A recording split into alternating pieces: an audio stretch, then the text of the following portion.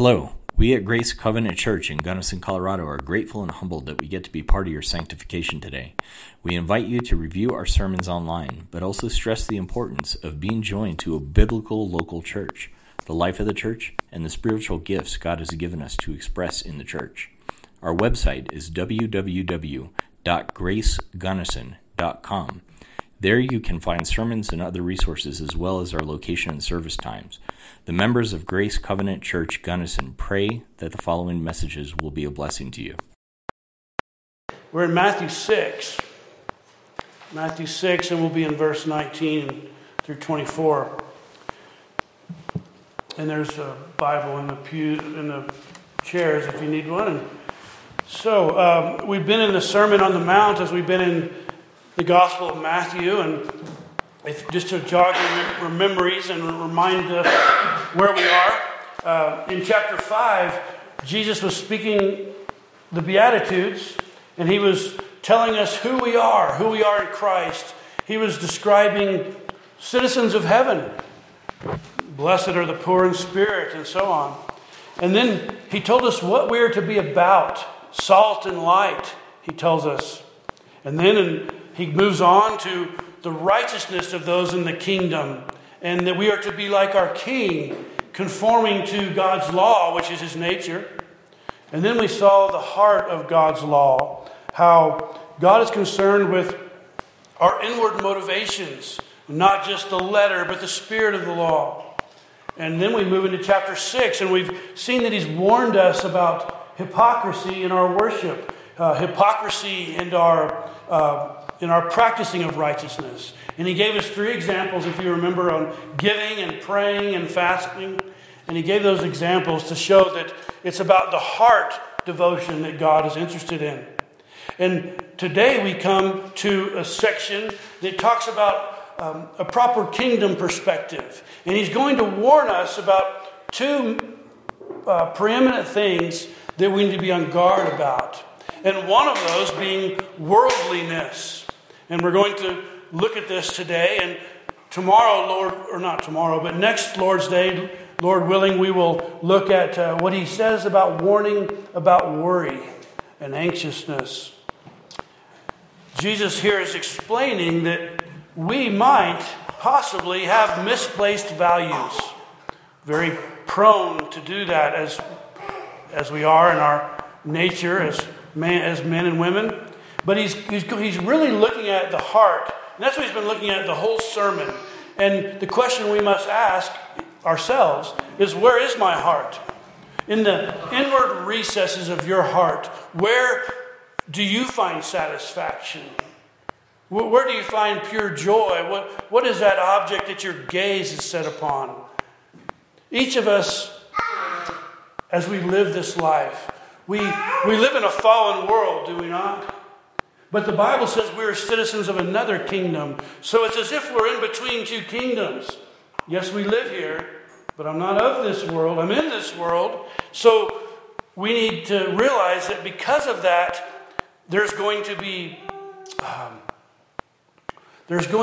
a draw, possibly, to this kingdom or to the kingdom we serve. And we might have allegiances that are mixed up at times. And so he's going to really probe into our inward self and see where our heart is. Let's read together. If you'll read along with me in your copy of God's Word. We'll start in verse 19, chapter 6. Hear the word of the Lord. Jesus is speaking. Do not store up for yourselves treasures on earth, where moth and rust destroy, and where thieves break in and steal. But store up for yourself treasures in heaven, where neither moth nor rust destroys, and where thieves do not break in or steal. For where your treasure is, there your heart will be also. The eye is the lamp of the body. So then if your eye is clear, your whole body will be full of light. But if your eye is bad, your whole body will be full of darkness. If then the light that is in you is darkness, how great is the darkness? No one can serve 2 masters. For either he will hate the one and love the other, or he will be devoted to one and despise the other. You cannot serve God and mammon, or God and wealth. Hear the word of the Lord. Jesus here is speaking of our kingdom perspective. He's speaking to believers, remember? He's not speaking to the world. As we see in this text, and we're going to see further as we get to the end of the chapter, that our Lord is not so much concerned with our possessions as he is with our attitude toward those possessions. He's concerned with the heart of how we view material things. Now we know that we use material things every day. We need them for sustenance in life, and we pay for things, we receive things for things but we need to have a proper perspective on how God tells us to view these things and what our attitude is towards these things. And mind you, no one is exempt from this. So whether the person is extremely poor, extremely rich, or anywhere in between, we all have a view of material things that may or may not be lined up with God's Word. We might have misplaced values. We might lose a proper perspective and need to get back to what God has said. And so here he's warning us about worldliness. Worldliness even in our Christian lives. Instead of a heavenly outlook, a God-centered view where God is calling us to. And so here we're going to see a proper kingdom perspective. First, we're going to see a negative command. We're going to see a double command, if you will. A negative, do not do this, and a positive, and then a principle conveyed. The Lord is going to give us an illustration. And then, in the end of this, he's going to give us an application. Jesus here is preaching this way, and it's a Christ-ordained way of expositing the Word. And so I pray that this is a way that you've seen the message conveyed as Jesus has. That the meaning of the text and then illustrating and then applied. And so first we come to the negative command. And this is an imperative, by the way. He said an imperative meaning this is do this or do not. This is a command. He says do not store up for yourself treasures on earth. But we must look and see what he's referring to. Remember earlier in chapter 6, he spoke of rewards. He spoke about maybe our hypocritical ways of religion. He says, don't be like them, because if you do this, you already have your reward. But do this to the Father, and your reward is with your Father in heaven. So heavenly rewards. So he's taking the same terminology, but he's talking about treasure now. Laying up treasure. Well, storing up something means to accumulate, right? To gather. Maybe working towards something, laboring. So we're storing up through this accumulation of labor. And he says, for yourself. So this is what we are doing in our own capacity of our personal lives. And what does it mean, treasures on earth? I think it's explanatory, but let's dig in a little bit to what he means here. Well, treasures on earth he's telling us what they are. For one thing, they are temporal, meaning they're passing. They are material. So the things that you can see and touch. You see, the lost world, the world that's outside of Christ, that's all they see is the material world. They see substance, and if I can't see it, if I can't feel it, touch it, smell it, well, then it's not, it can't be. But they don't realize what they're saying, because many of the things they do and engage in are not material. They might have discussions, they have thought processes. These things are not material. So we can't view the world as only, wood and stone, and no, it's not that way. But there are material things. And God has given these things. He's created these things. They're earthly. They're not spiritual, they're earthly. And he describes them here. He tells us what they are. He says that moth and rust destroy and thieves break in. So he's telling us that these material things are fleeting. They can be here for one moment and then fly away in the next. They're also corrupting, meaning they can be destroyed. You could have a shiny metal, something of value, and it rusts. You put it away, and you think, well, that's my safekeep, and you pull it out, and it's ruined. Or you've got fine fabric that you've collected and you stored, and then later on you see that it's been deteriorated. It fades away. It's interesting to see. I know my wife has a business.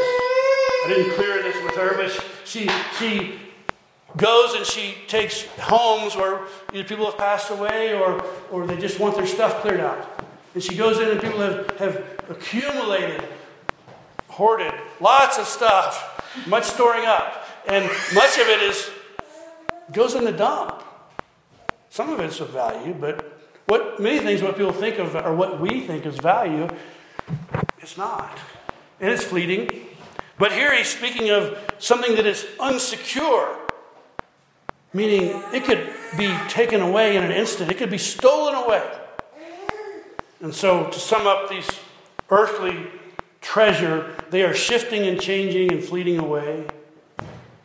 And what he's trying to show about this type of person that's storing up things on earth, he's living to amass stuff. He's living for the here and now. It's a mentality of this is all there is, so let's, get all I can all I get, and, here's my stuff. None of it goes with you. None of it remains. None of it's secure. In fact, this one who's doing this person, his security is in his earthly goods. This is something that he trusts in. So, because this is his security, he must strive after them. Well, I must get more and more because this is where my security is. And this is where my joy is. So if my stuff goes down, my joy goes down. If my increase, my joy goes up. You see, the earthly man, the one that's focused on this. This is what he's trying to describe. And then next, Jesus goes in and gives us the positive command. He says, do this. Do store up for yourself treasures in heaven. Well, we must ask, what do you mean here, Lord? Well, these are things that are eternal. Heaven is eternal. These are things that are for God's glory, for Christ's service. They might not be material things. They may be material things. You might contribute to something, or you might help someone in a monetary or a fiscal way, but you might just be there to comfort. You might be there to guide, to share the gospel. It may be even things regarding your own sanctification, your own progress in godliness and holiness as God is conforming you to His Word. It may be in the work of the gospel, inviting someone to church, sharing with someone about Christ, giving them a gospel tract, many things of this sort. It may be work for Christ's church, for His kingdom. It could be for the lost, those who don't know the Lord, and bringing them to the light. It could be for His saints, meaning other Christians, other believers, that you're coming alongside and helping them. Obedience to God's Word. They're endless of things that God could direct us to. But one thing that's helped me before is this. We can ask the question of a pursuit, of something we're striving at. So we can ask this question, and this might determine the category of storing up. Here's the question. Will it matter in 1,000 years? Will it matter in 10,000 years? Now, if you're doing something for the Lord, for Christ, it'll matter for all eternity. But if you're just storing stuff up to, buy the stuff, the trinket, the whatever, is it going to matter?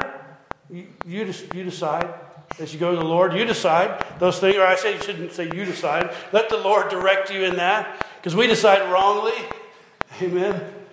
We put what is in one category and we move it to the other category and we fudge a little bit and we make ourselves comfortable.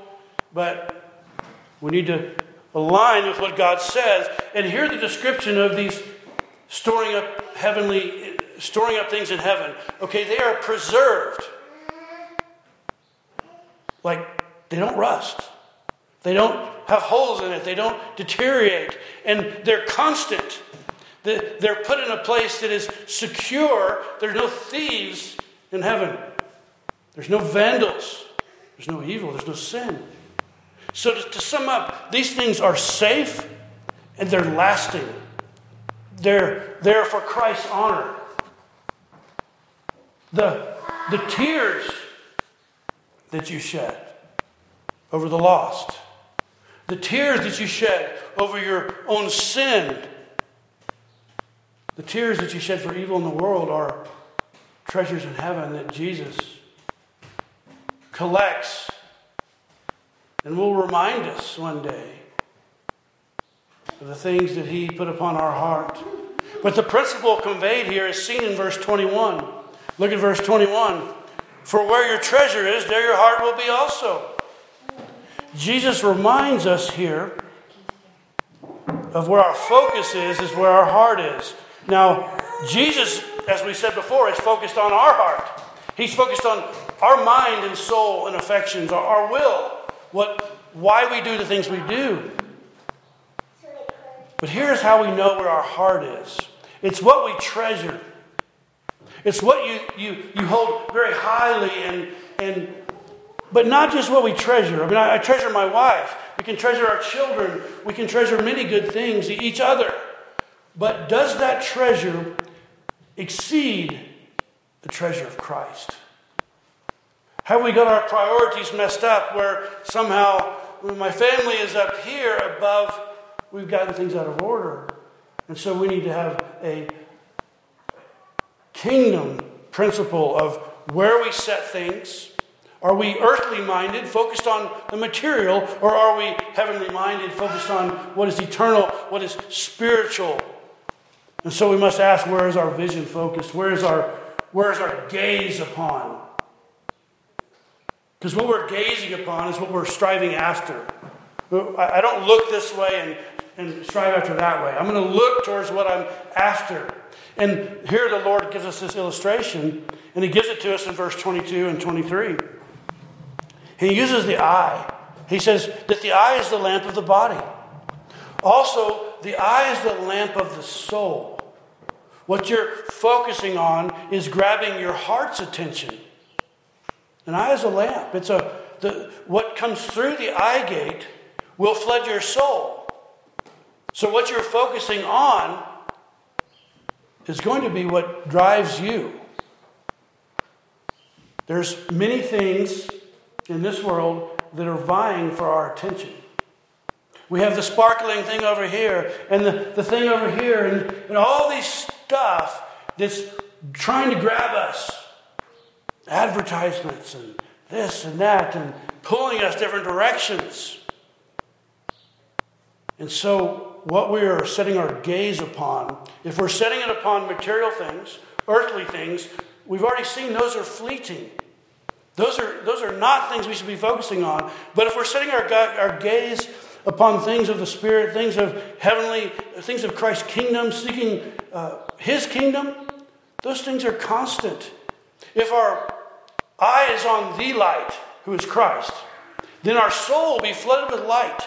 But what happens is we start picking up those sparkly things, those things that attract us of the world. And pretty soon we're more focused on that. And then that darkness comes into our own soul. Because we've let the things of this world come in and snuff out where the true light is. And that's what he talks about, if the eye is bad. Well, what does he mean by that? It means that the eye is polluted. If you've got dirt in your eye, you don't see very well, right? You can't read the page. You can't focus. What he's speaking of is an eye that has double vision. That is starting to focus on the Lord. But then this catches my eye. And the one walking by I'm focusing on that. Now my eye's off. Now I've got double vision. I'm not focusing right. And this darkness has come in to the believer. And so he's telling us here, if the darkness has come into a believer who has the light, who knows the gospel, how dark is the darkness of the one who doesn't know? Of the lost one out there. It's pitch black. It's like a person groping and with not being able to see anything. And the darkness that is there it is striking. But we need to be careful of these shiny things. When I say shiny things, I'm reminded of think about fishing.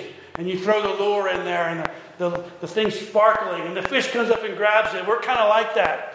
We look for the things that glitter. And as we're wandering through this world, as we're sojourning through this world, worldliness can creep in, even to the believer, when we take our focus off the gospel, take our focus off Christ. And the deceit of this world, the deceit of sin, can distract us, creating this darkness.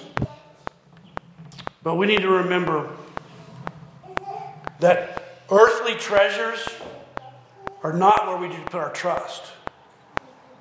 Because they're going to go. They're going to burn up. They're not going to stay with us. We're either going to go to the Lord and be taken in death and not take any of the stuff, or the Lord might, in His providence and will, might remove it from us. So we need to have a loose grip on these things. Have you ever wondered, within our country, and have you ever wondered why in our treasury notes and our bills and our coins, how it says, "In God we trust"? I thought about that this week. I thought about it before, but I concentrated a lot this week. You know, when you go to the hospital, it doesn't say, "In God we trust" on the side of the building. When you buy a new car, it doesn't say, "In God we trust." But I think our forefathers, those that went before us, that when our nation was still a godly nation, understood something. That this thing that we buy stuff with, this monetary, or the thing that we're paid for the work that we do, can become an idol. Where it can become something that we treasure above God. And so, and I don't know this because I didn't talk to the men that decided this, or whoever it was decided we should put these on the coinage, but it's a good reminder. Every time of course nowadays people, well, they don't even write checks anymore, I guess. I write checks, but they use PayPal and Venmo and all this stuff. Or what else do they use? They use credit cards. My credit card does not say "In God we trust." It says "In Chase Bank you trust" or something. But when I pay for something, I can remind myself, "In God I trust." Or if I'm paid a sum of money, I can remember that "In God I trust." This is things that I can use, but I'm not going to put my faith in it. Or when I give to the Lord's work and I contribute to the ministry, it's "In God I trust." I'm trusting this with God.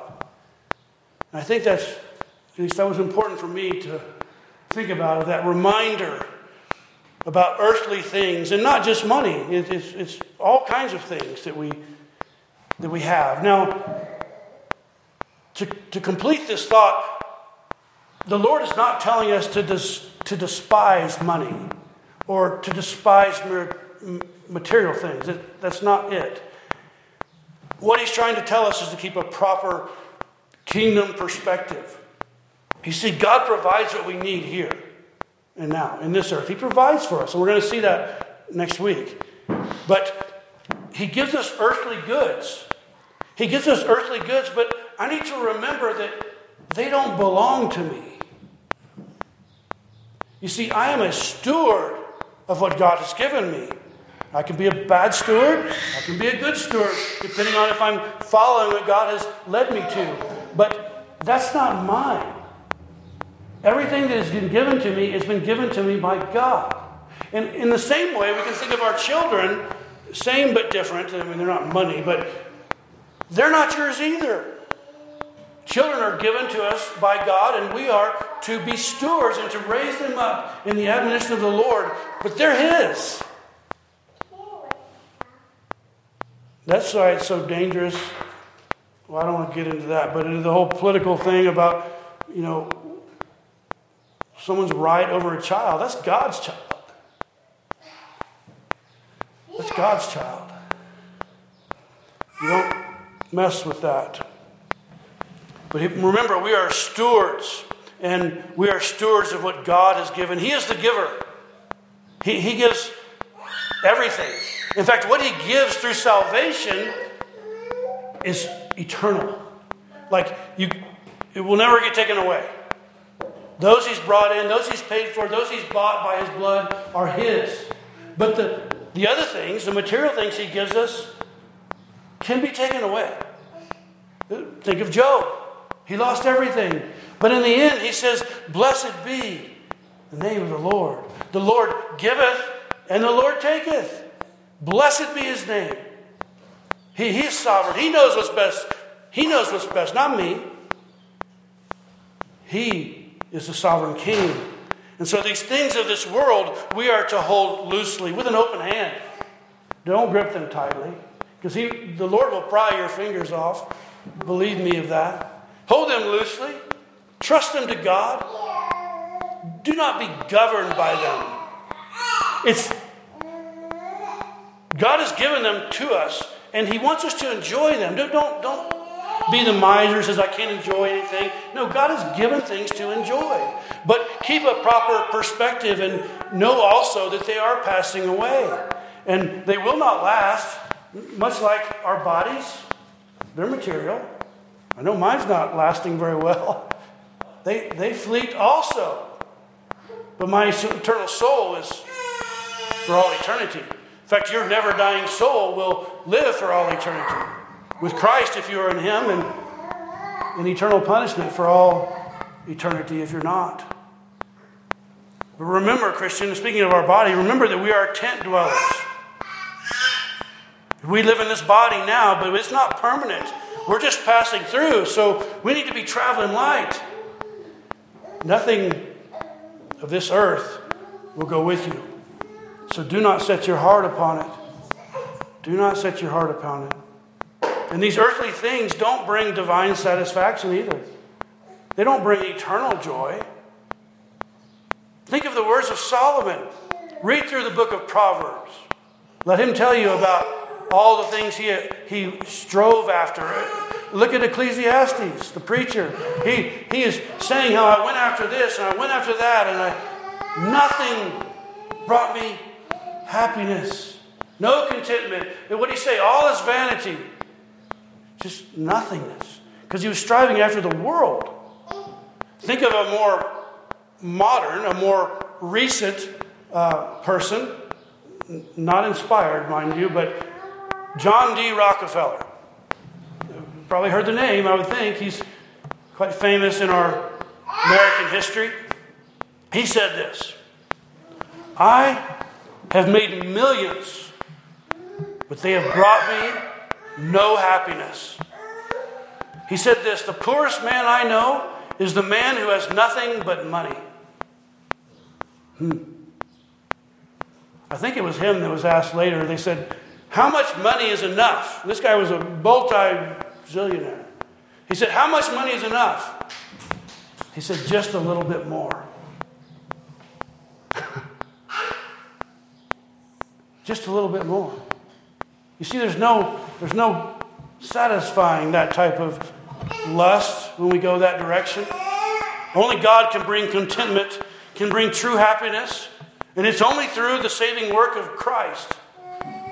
That is where we find happiness. When the Spirit comes to dwell within a believer, then you find true wealth. Wealth of the Spirit. It cannot be purchased. It can only be received by grace through faith. Let me tell you let me read from Colossians 2. Paul said this in verses 1 through 4. He says this, therefore, if you have been raised up with Christ, keep seeking the things that are above, where Christ is seated at the right hand of God. Set your mind on things that are above, not on things that are on the earth. For you have died, and your life is hidden with Christ in God. And when Christ, who is our life, is revealed, you will also be revealed with him in glory. I want you to think about something. Materialism, the love of stuff, is a deadly plague in our day. But not just in our day. It's been that way since the beginning of time, where man has strove after things, stuff, collecting toys and whatever, but these things, materialism is in complete opposition and contrast to God's kingdom. And here the Lord's going to apply it. Here he's going to tell us. He's going to apply it. If you look with me in verse 24. No one can serve two masters. Now you might immediately say, as the Jews did, we have never been slaves. What are you talking about? Well, the Bible says differently. The Bible says that in our natural self, we are slaves to sin. And Christ says that when I have redeemed you, I have bought you out of slavery. That's what redemption is. Set you free. But because he set us free, our Redeemer, we want to stay with him. I want to be his bondslave. Now I am indebted and I want to serve my master. So you do have a master. In fact, the word here used about when he says no one can serve two masters, the word that the Bible uses for slave is doulos. Many places, it's a Greek word, is doulos. Many places in the scripture, it's been translated servant. That's not an accurate translation. It's slave. I think many of our English translations have chosen servant because of the past history we've had with slavery. And the idea of it is horrifying to them. But to have a master like Christ, to be a slave of such a good God, is joyous. I don't have to worry about being taken care of. He takes care of me. I don't have to worry about the service that he calls me to because it's good. He has my life in his hands and I serve him. And I want to please this master. You see, man is not autonomous. The world thinks man is autonomous, meaning I'm the captain of my own ship. I steer my own boat. No, you don't. You're either being steered by the God of this world or by the Lord. It's one or the other. And we trust in this master. That he knows what's good for us. That he knows that what my next step is. And he cares for me. Martin Luther said that whatever a man loves most, that is his God. Clear and to the point. But here we see in this verse 24 the singleness of service. Now, the reason I wanted to emphasize the slave to master is because you might have a job, you might have 2 jobs, 3 jobs. If you live here in this valley, you might need that. Right? We can have and we have employers, so we have several employers. But this time I'm here for you, and then this time I'm here for this person. That's doable, maybe. If the other one doesn't get mad that he's taking too much time. But to a master-slave relationship, that doesn't happen. You have one master. Now your master might send you and say, go work for this man in his field. You're still working for the master. You're still having one master. When you go over there, he's subordinate. You see this? So you can't serve 2 masters. Well, why is Jesus talking about this? Because of the phenomenon that happens to all of us. And here it is. Here's what happens. We have goods and treasures. Okay, we've got a little money here. We've got a little investment here. And we strive for these things, to make a living, to provide for our family. These are good things. Maybe even to store up for a college education or something else. But here's what happens. We have these goods that are good to use, good to enjoy, but pretty soon they become our aim and our focus to where we have these blinders on and that's all I see. And so I strive after that goal. I think this is going to bring me happiness. It becomes the center of my attention, and pretty soon, now I'm serving it. You see, before it served me, I put bread on the table. But I went after it so hard that now it's like I am captivated. It is my master. And I must have it. I must go after that. And that's all I think about. Do you see what happens?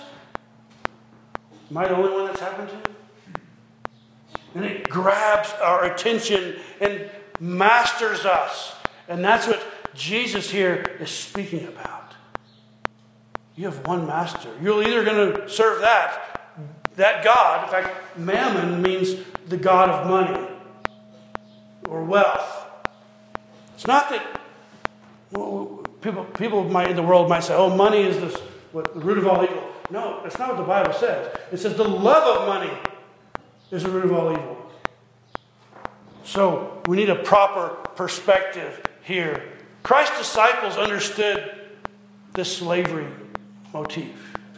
It wasn't offensive to them. Many of his disciples were proud to say, I'm a slave to Christ. They understood that they were owned by another, that they were branded. Paul says, I wear the marks of my Savior on my body. They understood they were chosen, but that they also choose to be with the Lord. They understood that they were in service to Him, that they were not only slaves, but they were adopted sons, heirs now of the kingdom. So now their highest and sole goal is to serve the King. They had desire to please this one. But here's what we do, brothers and sisters, is we foolishly think that we can strive after the things of this world and still be right with God. We ride that fence, thinking that we can have one foot in the world and one foot with the Lord. Godliness and gain of the world cannot both be our masters. You will serve one or the other. I like what Martin Lloyd-Jones, a preacher from early 1900s, said this: where God reigns, the lust of gain must go. You see, as Christ followers, we are called to leave this world, to leave all and follow Him, to deny ourselves. How does denying ourselves size up with materialism? It doesn't. It's the opposite, right? We're to deny ourselves. In fact, think about it. If you're a slave and you serve a good master, our only passion is to serve Him, to please Him. In fact, if we're not doing that, He's not our master. Remember, Jesus said in Luke, He says, why do you call me Lord, Lord, but do not do what I say? It's because you're not serving your master. I'm not your master is what He's telling you. The Christian is not to be a self-server, but instead to serve the Lord and Master. So believer, be the man or woman, that the young person that pursues one thing, Christ. Be decided this day that as for me and my house, we will serve the Lord. Be able to proclaim to the world that I belong to Christ. If you're a Christian, be proud of that. Say, I'm Christ's slave. They asked some of the Christians who have gone before, who have actually been martyred, and who are you? Slave to Christ. Well, where are you from? Christ is my king, His kingdom. Who are you? Christian. They wouldn't even say their names. as they went to their death, they were Christ's slave. You might ask the question, and as we close, how do I differentiate between storing up on earth and storing up in heaven? And I know my own propensity to deceive myself and get mixed up and put one in one category that should be in the other. And I'll remind you of what has helped me. Will it matter in 1,000 years? Does what I'm doing right now matter in 10,000 years? And if Christ told you to do it, then yes. I'm reminded of C.T. Studd, and he penned these words: "Only one life will soon be past. Only what's done for Christ will last." So we must be on guard against this, seeking after the things of the world, placing our happiness in them and our trust. We must keep a proper kingdom perspective, an eternal perspective. I like what two of my brothers out in the East have a ministry, and they call it Striving for Eternity. I think that's a good motto for all of us to keep. Striving for eternity, not for the things of this world that will be burned up. So be serving the Master. Be serving through His Word, being under His will and through His providence. Spend your life and be spent. Spend your goods and your resources to further Christ's kingdom, storing up treasure in heaven. Another missionary said this: "He is no fool who gives what he cannot keep to gain what he cannot lose." He is no fool who gives what he cannot keep to gain what he cannot lose. Oh, I like that. So look to Christ. Look to the life of Christ. Everything He did was about His Father's business, all to the glory of God. What we have before us is someone who came and said, "This is the way," bringing the good news to the lost, bringing the message of salvation of Himself to a lost and dying world, calling people to repentance and faith. Believe the gospel. He had one master. Do you? Hold loosely to the things of this world, and hold tightly to the things of Christ, to the service to our King. Seek to please an audience of one. That is God. If you have His smile, then nothing else matters. Nothing. His smile is the only thing that truly counts. The only things that are secure are those that are done for eternity. So let us leave out worldliness and seek that which is in heaven. Seek Christ. He is our reward. He is our treasure. If He is your treasure and you have a single clear eye that's Christ is your vision, all else will pale in comparison. All else will fade away as we look to our Lord and Savior, our Master, Jesus Christ.